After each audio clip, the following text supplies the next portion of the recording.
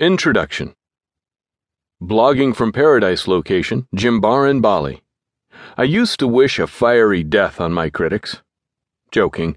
I only wished temporary diarrhea. Joking. I was a former criticism hater. I couldn't stand critics. What was their problem? Didn't they know how brilliant I was? All my fans could see it. Why couldn't these dingbats? After a few, meaning 5 or 6, years of criticism terror, I finally smartened up. Turns out I traveled to paradise on a bed of criticism, almost like a magic carpet composed of barbs, harsh feedback, nasty words, and the sometimes rantings of a fucking loon. I love the last one. I am blogging from Bali these days, Jimbaran to be exact. Kelly and I are living at a villa for 6 months. I am freer by the day, and I want to take you with me. Blogging from Paradise is all about sharing how you too can retire to a life of island hopping through smart blogging. I have a fair share of rabid fans and loyal minions hell-bent on spreading the Blogging from Paradise word. I have some critics too. A funny thing happens when you live your dreams. Some unclear folks want to compliment you on your spectacular life, yet do not know how to do it. This crowd becomes critics. Some critics are not too harsh. Others seem to be nasty. Whatever the criticism, remember one thing.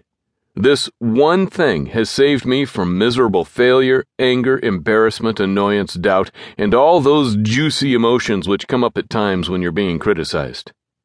I had folks tell me my old blog was shit, or looked like shit, in those exact words. Ditto with my content. Ditto with my lifestyle. Haters loved stating that I never shared income reports, so I could easily be lying. But over time, I learned how to respond instead of reacting to criticism. How? I discovered the one thing. The one thing to dwell on when critics attempt to skewer you. All criticism is a projection. All criticism says everything about the critic and nothing about you. In the heat of the moment, I didn't necessarily remember this, but I came around to it. I embraced it over time. I let go blogging critics. I let go haters, because I realized their criticism has everything to do with them and nothing to do with me. Well, sure, I wished to pummel one critic to death. During the lean years, I was angry. Think of Lannister from A Game of Thrones. I was tempted to use the same approach to silence my critics.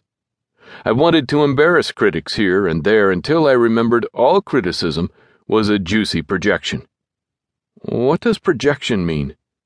If someone criticizes you about something, they dislike that something in themselves. Sometimes readers criticize my writing style. They dislike their writing style. Some critics skewer my ebooks. They dislike their ebooks, or they don't have the balls to publish their own ebooks. Haters are confused admirers. Reverend Run. Rev is a wise dude. Critics project their dislike of self on you because critics admire you but don't know how to express their admiration due to some lack of clarity in their lives. This concept is tough to understand at first, until you realize our oneness. We are all connected. Separation is an illusion. If someone criticizes something about your blog, they dislike or outright hate something about their blog because you and they are connected. One form, one presence. I don't carry this concept with me all of the time, but after 2 or 3 minutes, or maybe 10 minutes until the coffee is kicked in, I do grasp this truth and let go the critic because I know their nitpicking is nitpicking of self and has nothing to do with me. At least most of the time I do this.